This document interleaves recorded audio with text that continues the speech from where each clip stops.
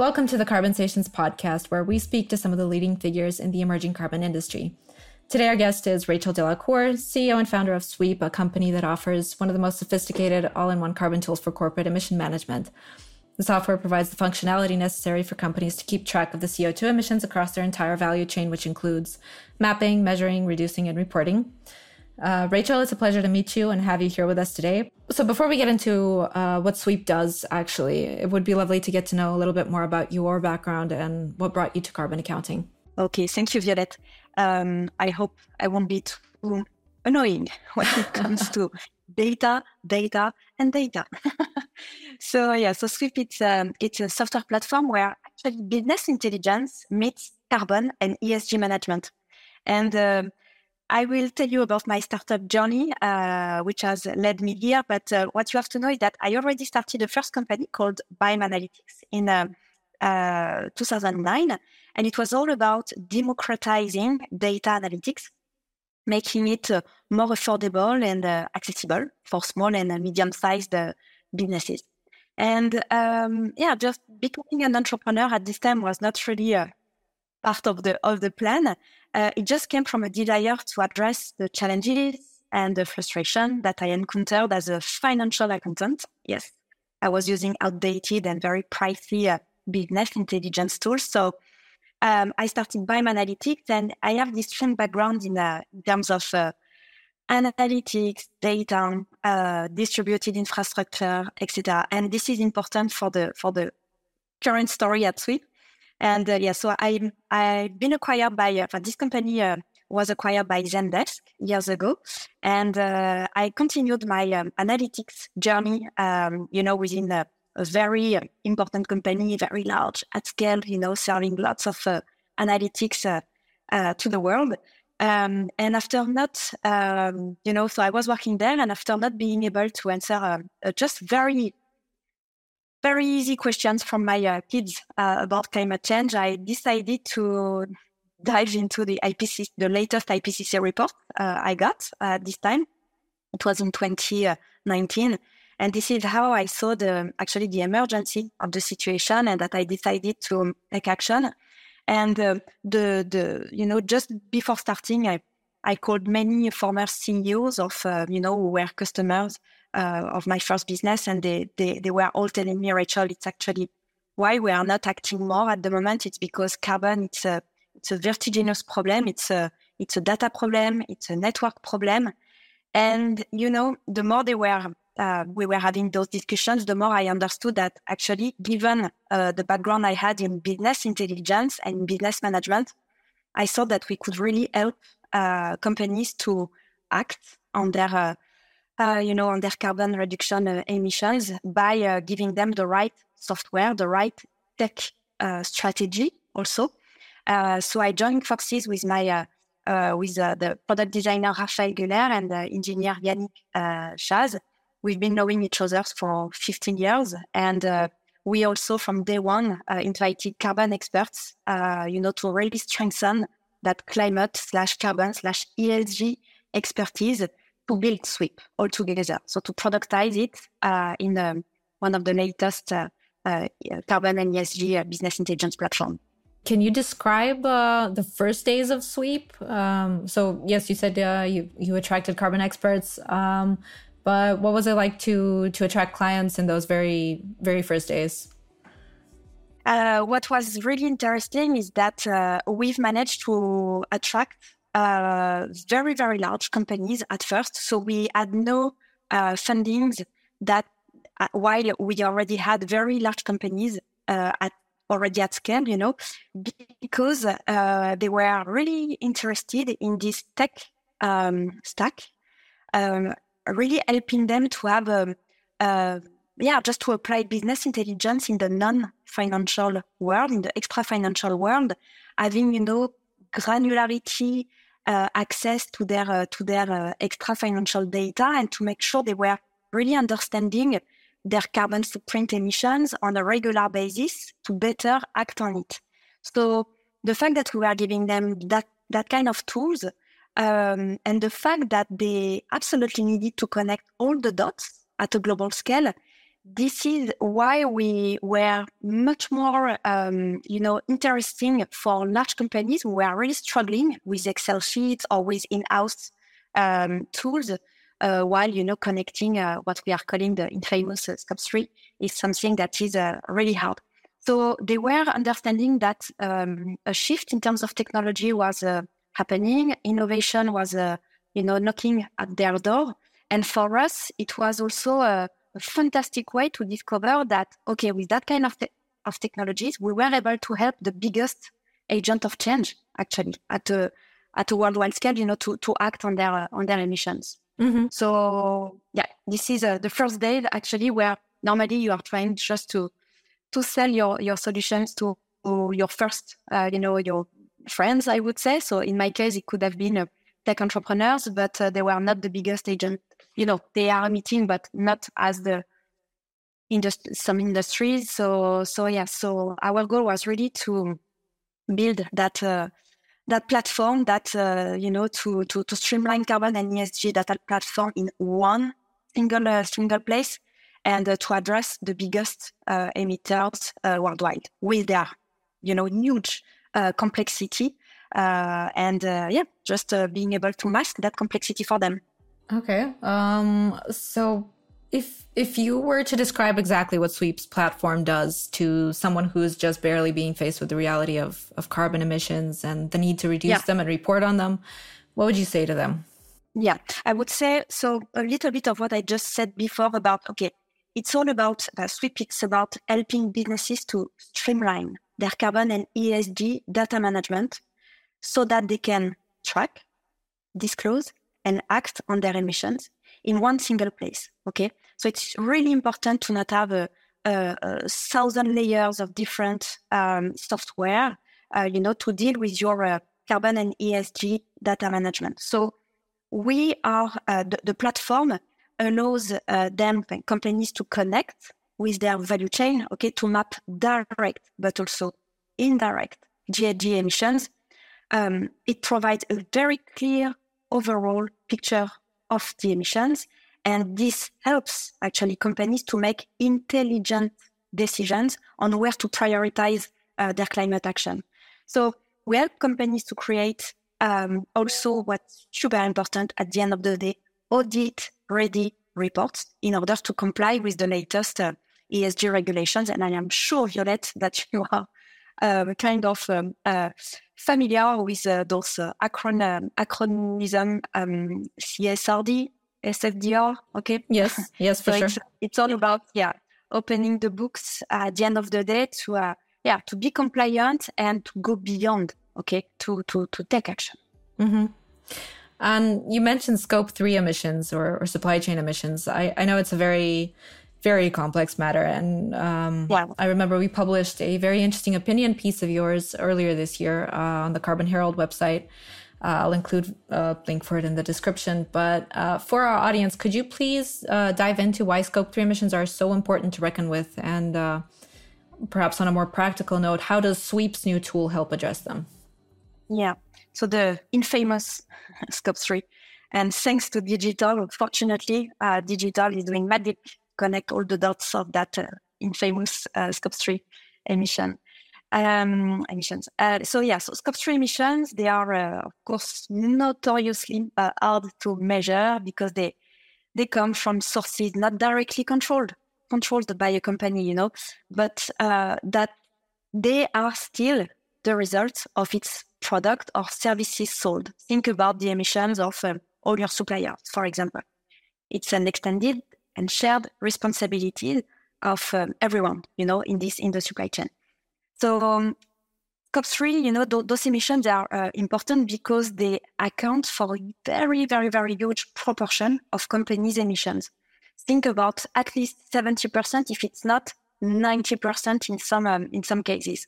So they absolutely need those, Scope 3 emissions. They need to be effectively measured and managed if companies want to achieve their climate targets. So with Sweep, with this distributed infrastructure, we help companies to easily exchange carbon data with their suppliers so that they can consolidate it, in one single place, so that they can get a comprehensive overview of their direct and indirect emissions. And starting from here, they can make data-driven business decisions in order to efficiently meet their climate objectives at the scale of a whole sector, at the scale of a company, a company claim. Okay. For this, you need it's one thing to understand that you have, to cope with those scopes, to measure and manage these Scope 3 emissions, but it's, you need, the right technology to do this and not just estimates. Okay. Mm-hmm. It's super important to navigate all this at scale and in the most precise way as possible. So I imagine there would be a lot of data points that companies need to provide in order to actually gain accurate calculations. Yeah. Plus you have to do this on a very regular basis. So doing that exercise at scale regularly to track a trajectory of the trajectory of how you are reducing your emissions. It's if you are not doing that exercise at such scale, on a regular basis, it's very difficult. So for this, you need to have the right digital tools helping you to mask that complexity of because this is even more complex than any financial exercise actually, because you have to go beyond your internal information systems. Okay, you have to trigger that collective climate action, collective discussion with your supply chain. If you are not using the right digital solutions, it's a nightmare, and you are held back in terms of action. Okay. Yes. So important to start now. Start even small. Be sure to choose the right solutions to make sure you are growing. You are able to scale your action, but start now, definitely. And speaking of solutions, does Sweep actually offer possible solutions for companies to either mitigate, limit, or offset their emissions? Yeah, so we are giving a library of smart initiatives to reduce their emissions. Mm-hmm. But when you are giving, but more than this, as long as a company you are understanding where your emissions are coming from, how you can engage that team, that local team in the tool to make sure that everyone is having the right ideas to reduce the emissions. The more you are able to be close to the emission point, the more you are able to reduce it. The digital platform that you are using must be able to engage and connect local teams, local people who are able to act on the emissions at a local scale. Okay, mm-hmm. So it's great to have benchmarks and ideas on how to initiate, how to start, how to mitigate. That's mm-hmm. definitely great, but it has to come with a way to engage the people who are the closest to the emission points. Okay, yeah. Because when you are in your headquarters in Paris, in London, or elsewhere, and you have plenty of industrial sites, for example, in the world, when there is nothing better than the local team to think about how they can reduce their emissions instead of one person in one, worldwide headquarters. Mm-hmm. Yes. So yeah, so digital data points, okay, to make data-driven decision. And people already have the solutions, actually. But it's more about what you have to prioritize, how you benchmark it in your market, and how you are able to I would say, initiate, all those conversations with the local supply chain as well. Yes, thank you. Now, for something that I strive to get everyone's opinion on, because it's such a controversial matter and it's just about on everyone's minds, especially now, carbon credits. I'm sure you've heard about the recent scandals with low quality credits and that undermine people's trust in the voluntary carbon market. What are your thoughts on this, and what role do you believe carbon markets are playing or have yet to play in mitigating the climate crisis? My point on this is that it's all about, again, I'm sorry to be insisting, but it's all about data points. It's all about how you are able to open the books, how you are able to be audited. We all have to acknowledge that we are at the start of, this also, offset, the voluntary carbon market. There is plenty of things that have to change, definitely, but we must continue to help projects which are good for climate, projects who are good for for natural things, okay? For all we need in parallel of reducing your emissions, a company must help, and offset as they can. Of course, they must, carbon credit have a place in contributing to climate action, but indeed, projects should be high quality and address local, social, and ecological issues, okay? But we all acknowledge that companies should choose verified projects because of the latest scandals, as you said, but it's we all have to acknowledge that industry is also, getting attention, opening the books more and more, finding a way to be auditable. And it has to be encouraged, definitely, because we don't have the choice. Okay, we must help. Companies must do their part in terms of reductions of their emissions, but also in terms of how they are helping voluntary carbon markets, and projects to thrive, despite at some point the current process of improving auditability, etc. Okay, it shouldn't be stopped from one day to another just because of local scandals. Those scandals are actually healthy, I would say, to make sure that the whole industry is getting better at it, is being better to open the books. We need that. But it's also part of the start, okay? It's an early stage industry. On that note, I do have a question that is closer to home. Does Sweep practice what it preaches within the company as far as reducing emissions goes? And if so, can you provide some examples of how you do that? So some examples. We started as a fully remote company, but we also acknowledge that it was important for some of our teammates to also regroup in some hubs.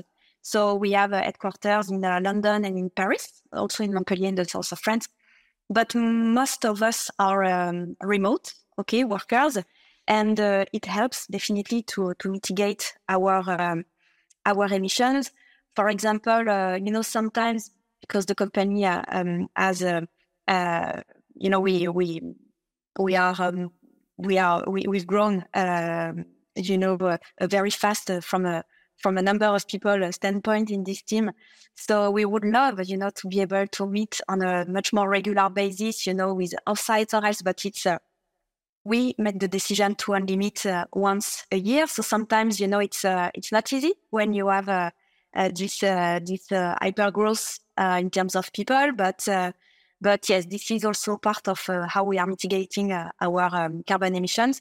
We are very, very, we are following our carbon intensity per employee, so to make sure that it's not increasing. And for example, as for myself, I was not at the climate week in New York City last week because of choices, also because of trade-offs that I am making with my personal flight per year, for example. So this is all kind of things that we, and I must say that the fact that we are also seeing our customers struggling at some point, to mitigate, or when they, it's so great for my teams also to understand how hard it is, how we can help. So it's a way also for us to to learn fast at a personal level, at a company level, from the ones who are leading the way as well. So we try to do our part also being that kind of repository of best practices we are learning from our customers for other customers. Okay. So yes, we are also part of hopefully these discussions. Okay. Plus oiling the climate action for themselves. Certainly, yes. And I think it's really important that you're also setting an example in doing so. Just another question, like how do you, or what do you take into account when you measure employees' emissions? Is it only with regards to like business travel, or is it within their personal lives as well? As we are, yes, personal house, yes, it's we are measuring the part of their house, how the place where they are working, that portion, dedicated to work, but it's mostly about their commutes, about their travel, their work, their business travels. It's about when we are gathering, our sites, or but also their IT consumptions. So we are trying to give them as many keys as possible, to understand the intensity, understand what they can do. They are talking a lot all together, in terms of how they are organizing their remote work. And for the people, for the part of our team who are in offices, in co-working space, which definitely try to work with the co-working spaces that are very sensitive to that. So we are trying in Paris, for example, we are working with a co-working space, and they are a B Corp. So it means a lot also in terms of environmental impact. So yes, we try to have always this in mind. But our day-to-day is so full of these considerations in mind that it's not becoming part of our DNA. I can't say that we are kind of aliens or that we have muted, being mutant. I don't know how to say that in English, but I guess that we are. It's part of who you are now. Yes, we have to. It's all about eating our own dog food, and we are a B Corp as well, so we have to score the environmental part also. So yes, many ways to never be accustomed to a particular path. No, it's really about trying to do our best every day, and but it's not easy. Definitely, it's not easy to be carbon neutral. We can't, and we have understood that. So this is also why when some of our customers or prospects are saying, oh yes, we are carbon neutral this year, or this is a carbon neutral product. So I'm just also giving a poke to the latest Apple announcement recently about carbon neutral product. No, it's just impossible. You can at best be aligned to the global carbon neutrality at a worldwide scale, but you can't be carbon neutral. Everything is emitting. The fact that I'm recording this podcast with you, I am emitting carbon today. So you can't be carbon neutral. So yes, first also it's hopefully we are transparent about we are not carbon neutral. So we try to tell this also to our customers and to tell companies that they need to be careful about the language they use when they talk about their use of carbon credits, about how they are launching, a carbon neutral product. This is not possible. So, but you can work on your intensity. You can open the books to your employees, to your investors, to your customers. This is the best way to progress, actually, and to be on the right path instead of just claiming you're carbon neutral. It is not possible. Yes, thank you. I think that's actually very important that you make this distinction of what carbon neutrality means, actually, and the fact that it's not exactly something achievable at this point. or not something that we have achieved or anyone can claim they have. Exactly. So you can't be Apple and claim that you are carbon neutral. Definitely, there is a science that is showing you that by A plus B that it's not possible.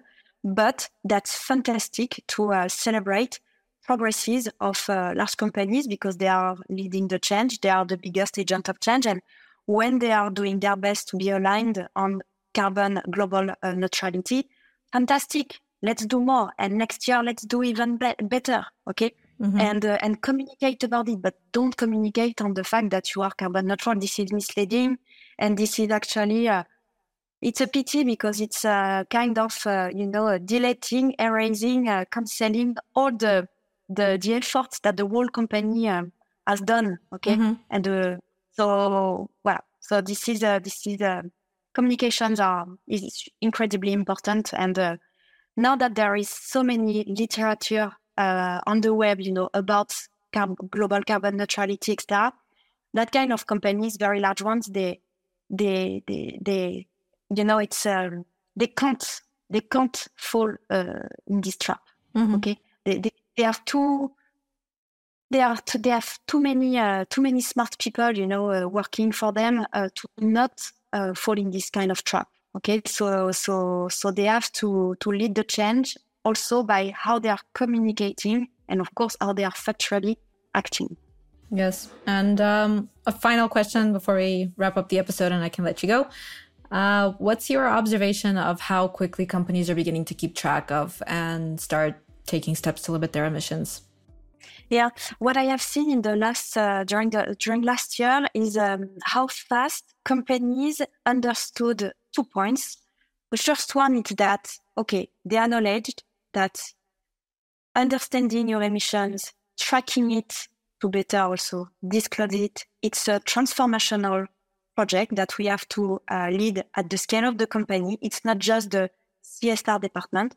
And the second point is that because they've understood that it's a global IT project, that it's not only in the end of the CSR department. Second point is that they have worked a lot on the governance of this kind of project, okay? And the governance to make sure that transformational or that, transition to a low carbon economy must be, led by the CFO, the CEO, of course, the CPO, Chief Procurement Officer, the CTO, the CSR, the CSO, Chief Sustainability Officer. So I have seen that acceleration this year about understanding that it's not just Excel sheets or very, light reporting tools that are needed, but it's because of the granularity that is necessary and because of the audit. It's all about an IT project because you have to open the books. Sorry to insist, but it's always the same story. And second, the fact that they have organized a governance.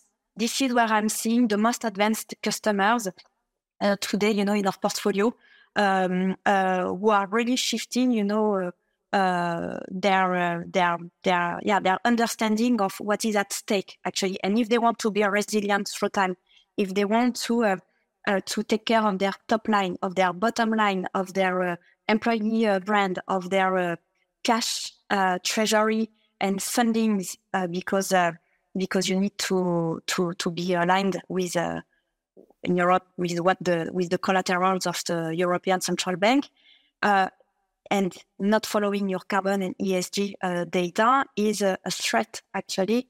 And you must be resilient. You must be part of the Forever Company Club, in the next 10 years. So it's all. I have seen much data acceleration, and it's led by the regulation, definitely. Thank you so much, Rachel. This has been a genuinely insightful conversation, and I really appreciate you making the time for it. It was a pleasure to have you here today. Thank you. Thank you very much, Violette. Bye-bye. If you enjoyed this episode of the Carbonsations podcast and would like to hear more conversations like this, please be sure to subscribe. We really appreciate the support.